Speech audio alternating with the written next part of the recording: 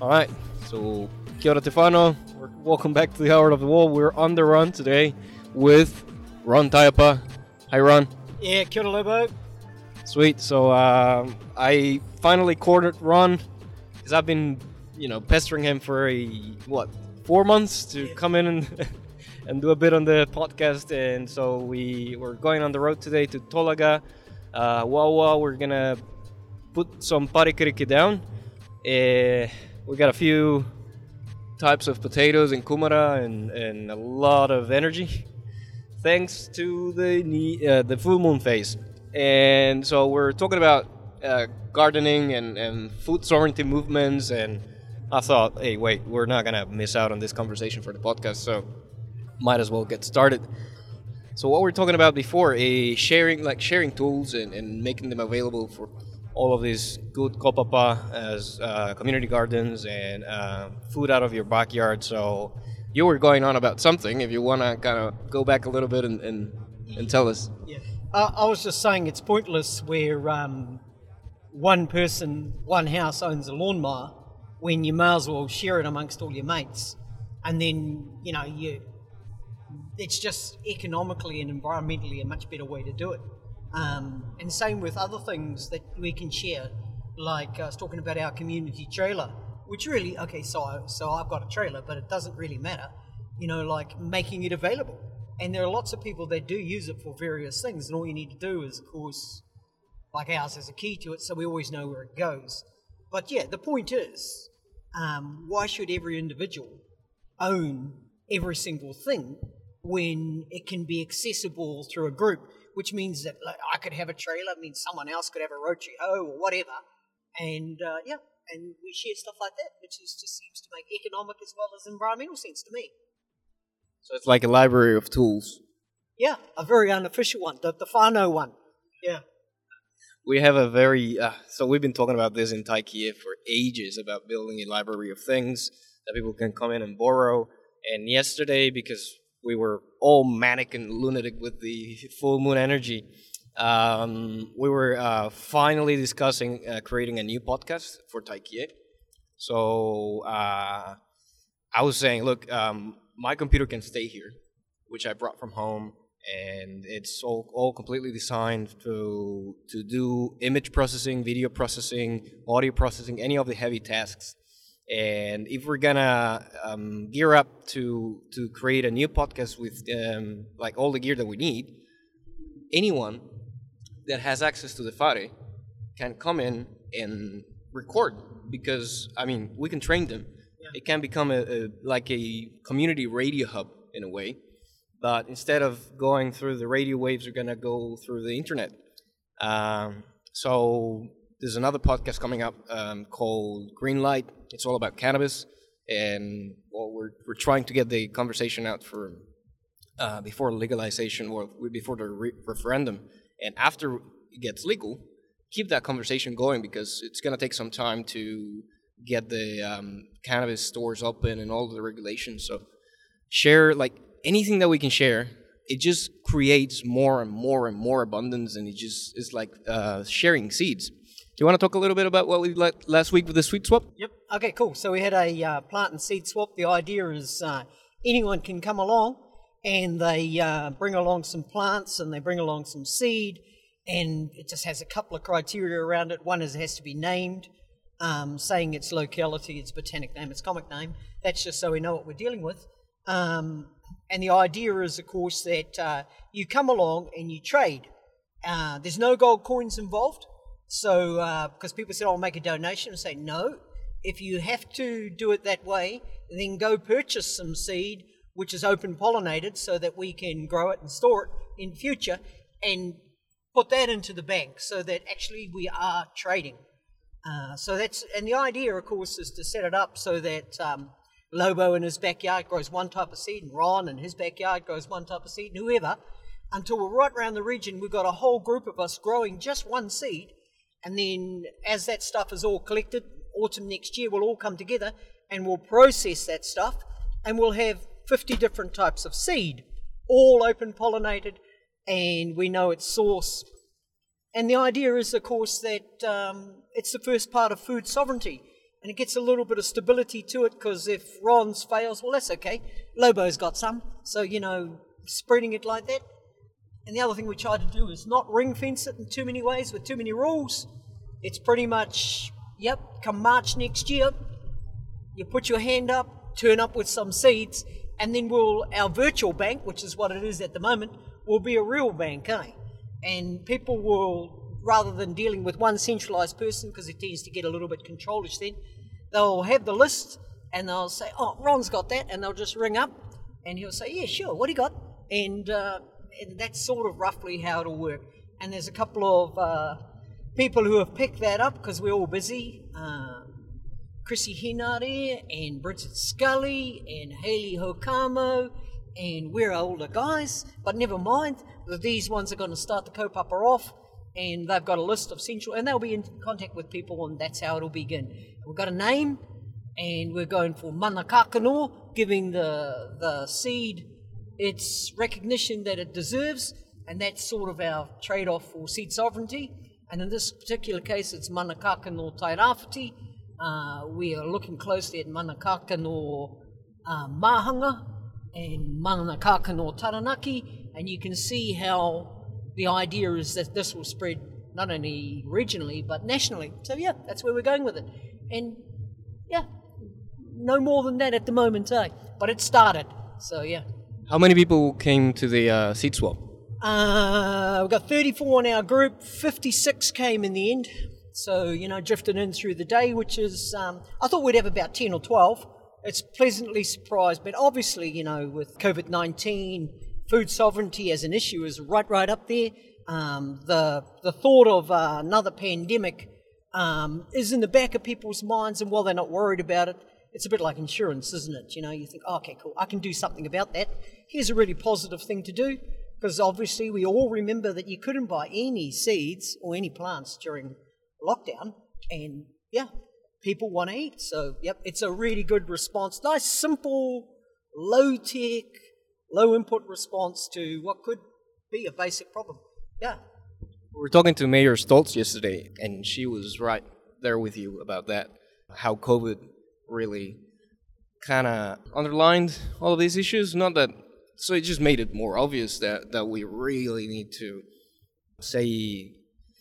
make our resources and our resilience more robust.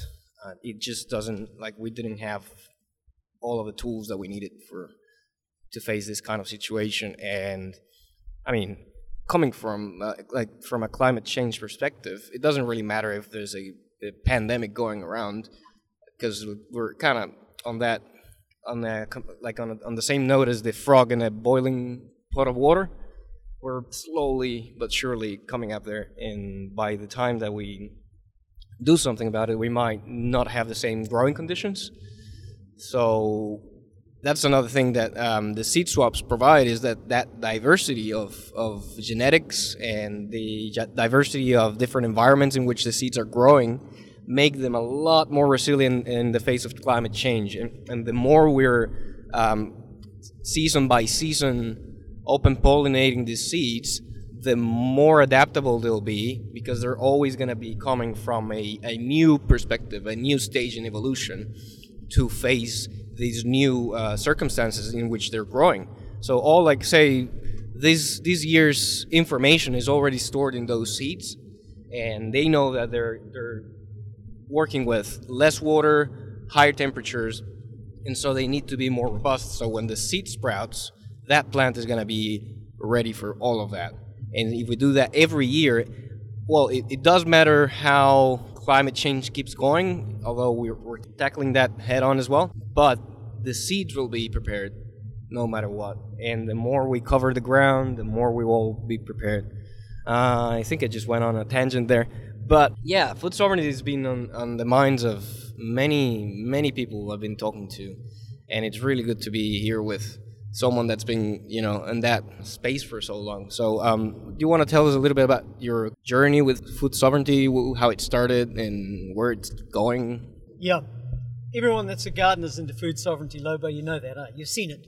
And our mission, of course, is actually to make gardening attractive, not just from the fact that if you don't eat, you die, but to bring back that bit of a love of gardening. Because for a while there, as a group of people, we drifted away from it because a lot of people were slaves to their gardens. And so akatu whenua comes in there, We're talking about permaculture Māori, and where gardens are doing the job of gardening, and us people's job is to provide the smarts to allow that to happen in a self-sustaining as much as possible way. So it gets quite exciting. It ties a whole lot in, obviously, with the food sovereignty thing, because it's the basis of food sovereignty. But and the view of garden is expanding so that it's we're not just talking vegetables. Obviously, we're talking herbs and we're talking weeds, talking trees, and which is your very strong link up to climate change, eh? We're talking about perennialising the landscape because those plants just last longer, they're easier to manage, they take less input, again, which is about reducing your impact, which is about climate change. But it's all about small steps. That's why I like the seed swap thing.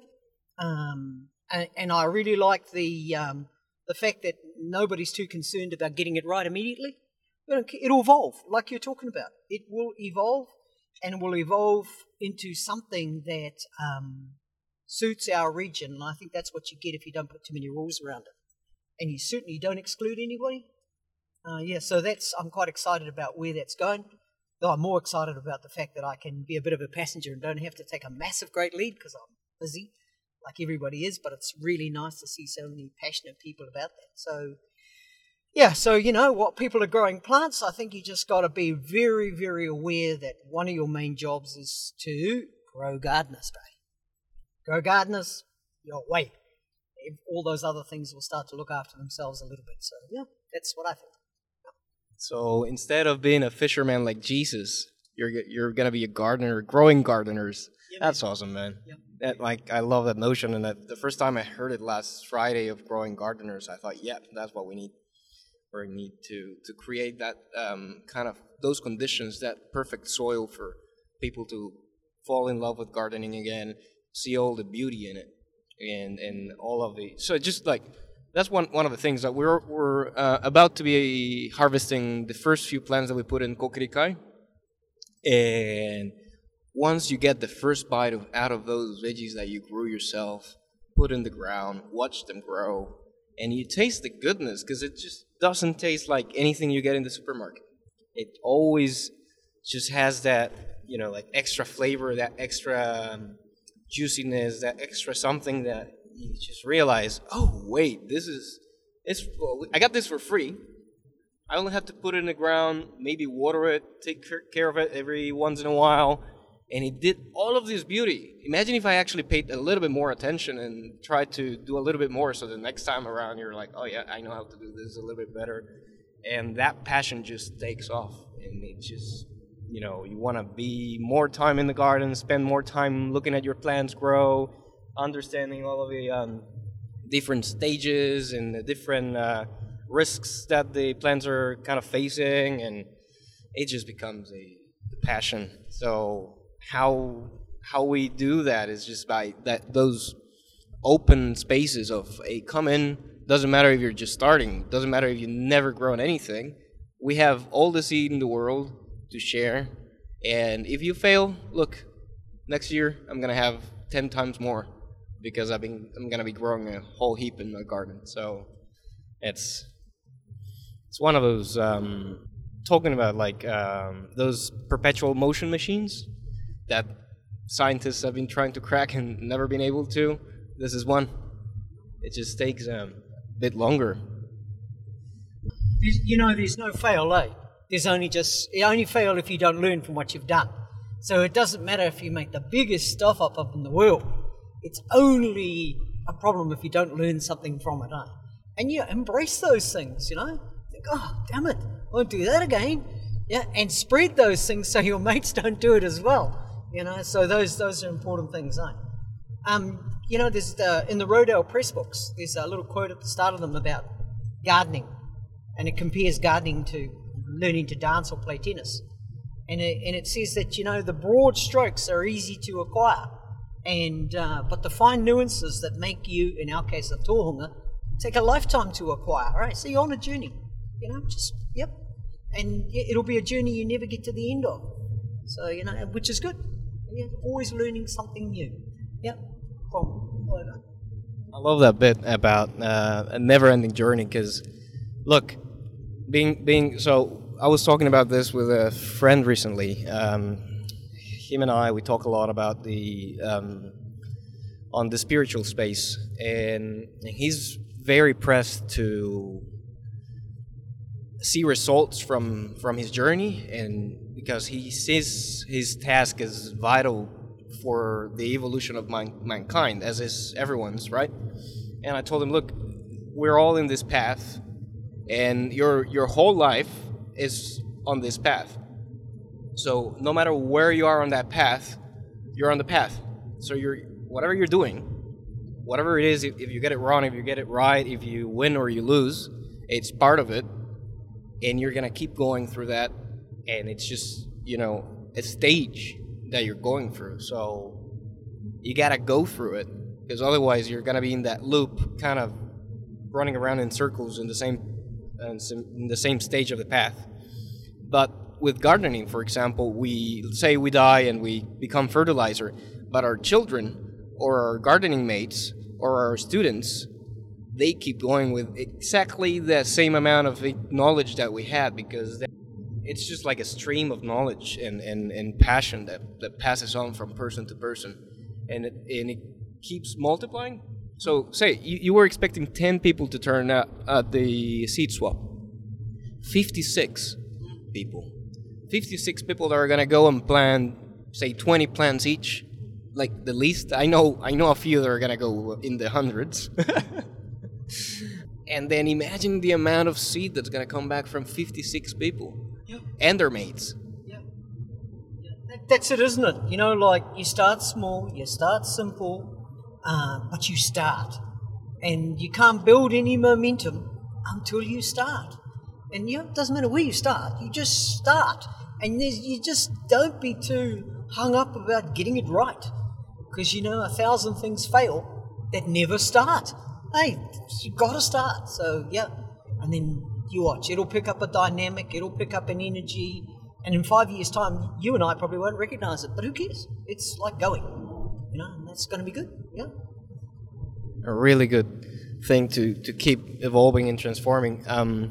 So one of the key issues I have in my mind right now, and there's a couple of us with the same question, is how to engage rangatahi in these kind of activities in Kopapa, because when you have so many good and entertaining distractions around, coming from if you're young, you're gonna be chasing girls or boys or both, or any combination of that. There's video games, there's drugs, there's television, there's all of these things that kind of distract you from the fact that you need to feed yourself eventually.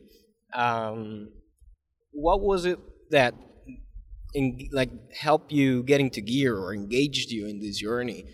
Or how do you see that we can provide an entrance for people that are usually distracted with other things in life?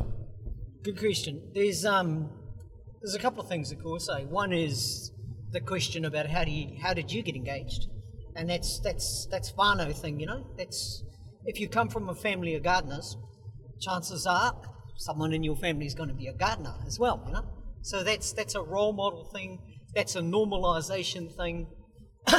Yep. And then if your parents were clever about that, then they didn't make it a burden. Yeah.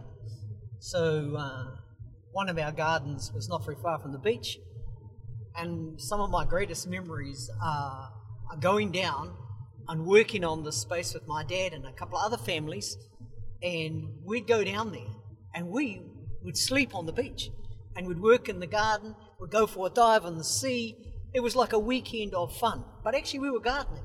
So there's you got to be clever about the way you engage people. So one of the worst things you could do is make it a punishment. Go eat that. You know what I mean? No, it has to be intrinsically rewarding when you're young. And as you get older, you still that still holds true. So, like, our program, we got an emphasis on kai. You can see it, kai oranga, yeah? And so it's about the food, sure, but it's about the preparation and sharing of food with the people that are doing it with you. So, there's heaps and heaps of time in which we will be eating kai from our garden, or eating kai that could have come from our garden but isn't there now, that we will grow because, hey, we've just tried this, and spreading it across that range, smoking fish and having a salad out of the garden, making sauerkraut and fermented things, and then talking about the link to gut health. And so it's a big holistic thing. But the hook in, of course, is food, and not plain food, delicious, different food. That's the hook for rangatahi. So you say, hey, no, this is the end game right here. It's not the weeding, it's not the heavy lifting, those are byproducts, those sorts of things. No, the end game is the kai that you eat. So, yeah, that's I reckon. And you got to remember that young people have different, stage theory stuff. They want to do different things to us. They burn at different times, and you got to actually cleverly think around that, so that you're not asking them to engage in something for a long period of time that it becomes aversion therapy and they'll learn to hate it. Nah, we've got to get them to learn to love it like we do, which means we've got to think harder about it and not use them. Engage them in what you are doing and reward them with what they're doing by practical things like food and fun. Yeah, that's my take on it anyway. Take this pumpkin home, bro, and make some soup for your mom. It's going to be just as delicious as this one. Actually, I should just bring some pumpkin soup around and offer it to people. or hey, like these Americans have this thing called Halloween, and they cut these funny faces. But hey, man, we got some awesome Māori designs. Doesn't even have to be Halloween. Let's just carve this up. Let's do this to it. And, that sort of stuff, a bit of fun. The place of arts in the garden. Those sorts of things. The place of it as not just a garden, but as a multifunction space, where you're talking about, sitting down, building your yoga platform in there if that spins your wheels, a meditation space, sticking up a big row of corn so that your old man can see that actually you're reading a book, and not gardening at all, so it's a retreat, all those sorts of things. Yeah, lots of things. That's awesome. What you said about the end goal being kai, it reminded me of this structure that they have in the 12-step programs, where the newly arrival is the most important person in the room. So it doesn't matter if you've been there, if you've been sober for 35 years, and you know everyone and everything and how everybody operates, and you're a guru. The most important person in that room is the one that walks in for the first time. And it's always an occasion. There's always like a celebration of, bro, you finally came in. We were waiting for you. And this is what we got for you. We got all this love, and it just overwhelms and warms you up, and it makes you feel like, what the fuck are these guys on? They're not doing drugs. They're not drinking. They're not overeating or having too much sex. So how the hell are they so happy? And so you get the same thing in like, oh, these guys are just, getting their hands dirty, sweating, getting up 4:30 in the morning to do all of these things to get the garden prepared. And then at lunchtime, they sit down with all of the serenity in the world, and they enjoy the kai like no one else does, because it's like, the whakapapa of the kai. You grew it. You watched it grow. You saw the seed. It's like raising a baby. Well, except you don't really eat too many babies. No, apparently you're not allowed. But that whole, there's a whole thing around whakapapa of plants and heritage plants. So heritage plants in themselves, a lot of them are not special. What makes them special is the journey of those plants within families, and say, oh, that's Auntie's orange, oh, that's Uncle's nectarine, that sort of style of stuff. And so there's a whole lot of emotional things around plants and around the story behind plants that actually we just need to reconnect people to. And then you reconnect them to the stories about place. so that your garden is an expression of place. And and you say, oh, this is where so-and-so had their garden, and this is what happened, and this is the history of this, and then that becomes your food story as well. So it's bigger than just, growing kai. It's about opportunity to bring back generational information that's got connection to people, that in turn reconnects them to their ancestors and connects them to the people going forward. And it's like you say, it's a nice space that just spins. It's a good spot. It's like the grandma's recipe. And my grandma's recipe, man, I gotta say, that's the best food in the world for me. And it just comes from watching her every time, how she would just go through the green beans and get them out of the pods and put them into the pot with all the love and all the care. And so she was telling me the other day, because I actually blend the carrots and the cassava to thicken the soup. And she was like, oh, no, you don't do that the old way. You do it with your nails. So you scratch the cassava. Well, we don't use cassava in Colombia. That's just what I use here. But you scratch the carrots and the plantain with your nail, and you drop the little pieces into the soup, and that's how you get it. Only people that don't like to see the little pieces on the soup are the ones that blend it. And I was like, oh, I got schooled by my grandma. That's awesome. But everything just comes from that, being 5 years old and watching your grandma do everything with that love, and just being able to do the same thing for someone that you love.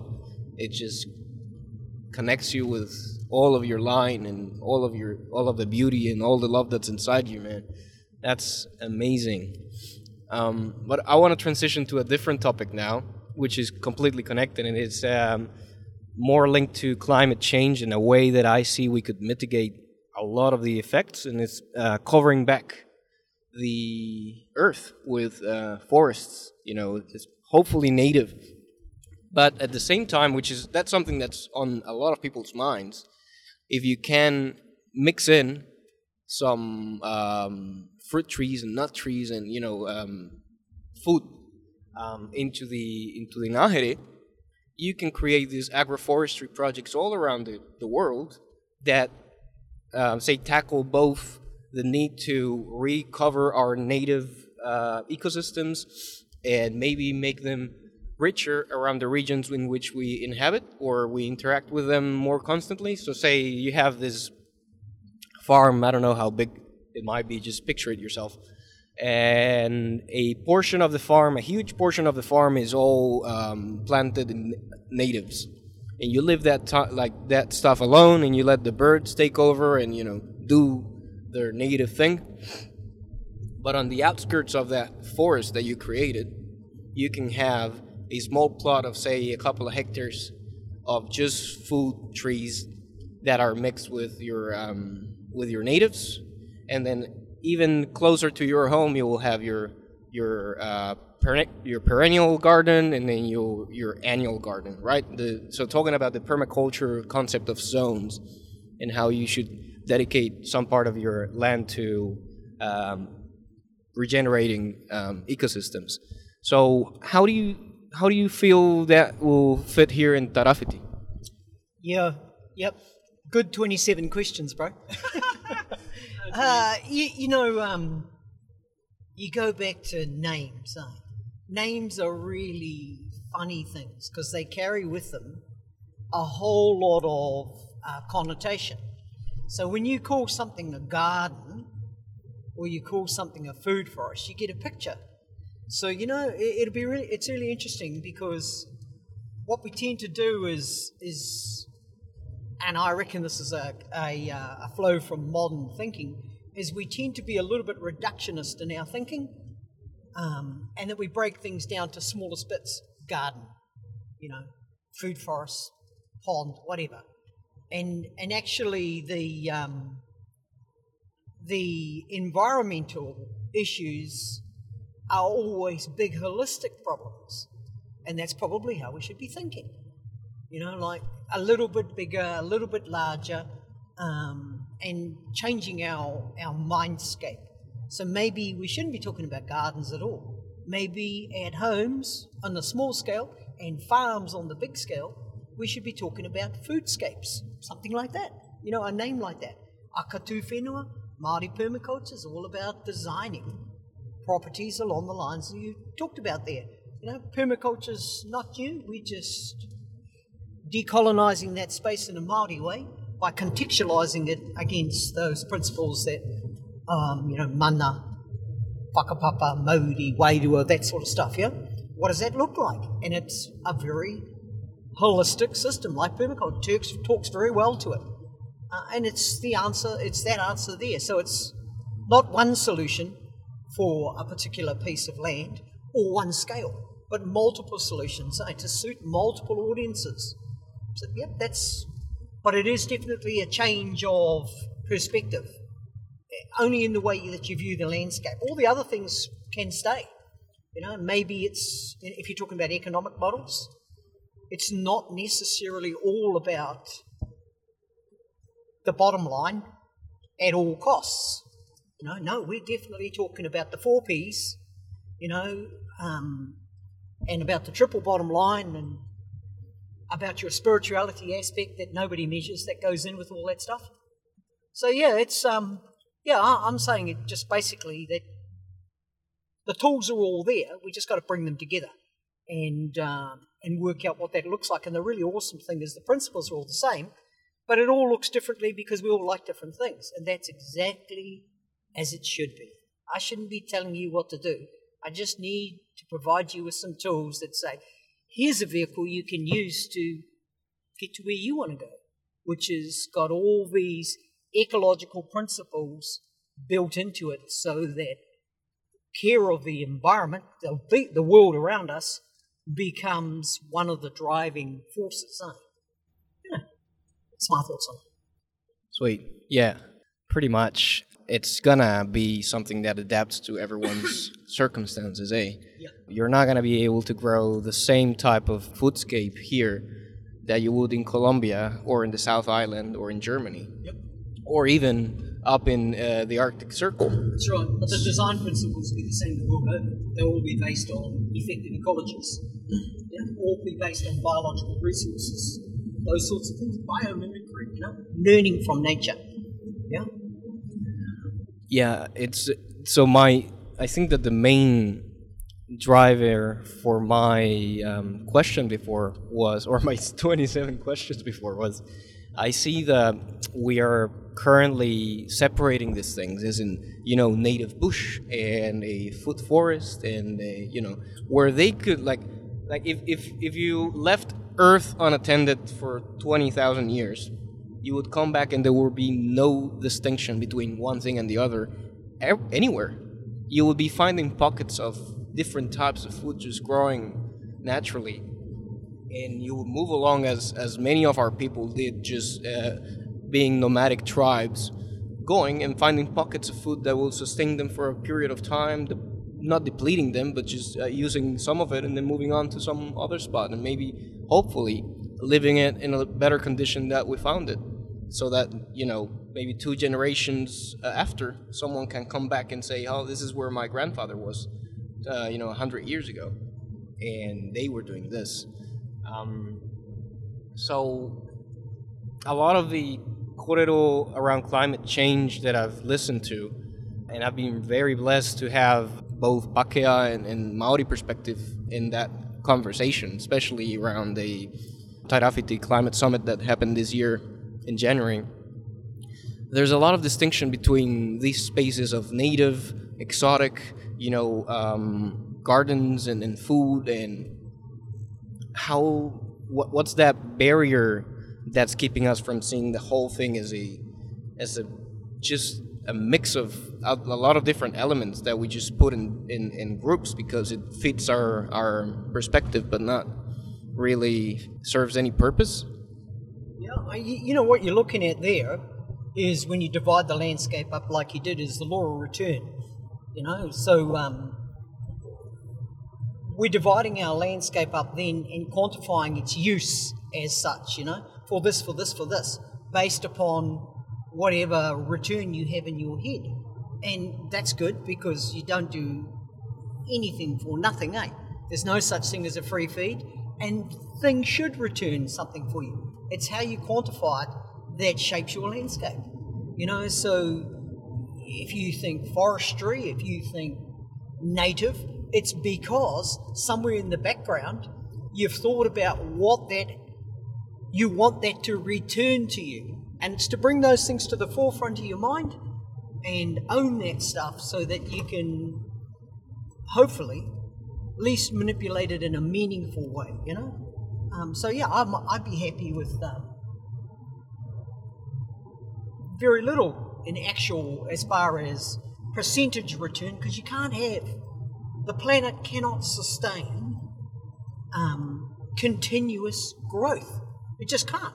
Even if it was 3% a year, it's 3%, 3%, 3%, 3%. It doesn't take long to realise that over a long period of time. That's compounding, eh? That's not 3%, And so at somewhere along the line, we're going to strike a balance, and we are being forced to strike a balance now because the world is coming back at it with this thing called climate change. Yeah? So, what we've got to do is ask ourselves about those returns and what we value most, and it will be reflected in all these designs. Yeah, and we'll struggle through, and it's really interesting because at the end of the day, possibly where we're heading to is a political solution here of not end user pays, which is what we got now, taxpayer, right? End user pays, no, but maybe directly polluter pays. So if your organisation or business or whatever you happen to do is resulting in the degradation of this waterway, then no, you pay. At the moment, of course, there is no consequence largely for the small incremental destruction of those sorts of things. No, it's a little bit of runoff here and a little bit of runoff there, and it's cut that tree down there, and that little bit of a hill has slipped, and then over time those things build up to real problems. And it's about just getting a mind change to say, oh gee, we've got to change this differently, huh? And I think most people are willing, yeah, but no one wants to take a hit to their bottom line no matter what. And that's sort of, so it'll be interesting to see how these shape up in the future, but it'll definitely be along those lines, I'm betting, where we'll be thinking more consciously about that. And yeah, it's like a lockdown, voluntary lockdown. People don't do stuff sometimes, or some of the people, unless you compel them to. And that's what we've got laws for, right? It's not for the honest people who don't break them. No, it's for all the others that do. So that's sort of where it'll be really interesting. You've got to find that nice balance in there. But that's sort of where we're going. But it's great because we're always reshaping what this looks like. So yeah, I'm quite excited about the concept actually. All right, so we're going to cut it here for now. We're probably going to bring in, is Fraser coming today? No? Okay. Well, we're going to bring some more people that are very involved in growing kai and, doing the good work. So hang on to your hats. Thank you, Ron. Kia ora, bro. Hey, Arnold.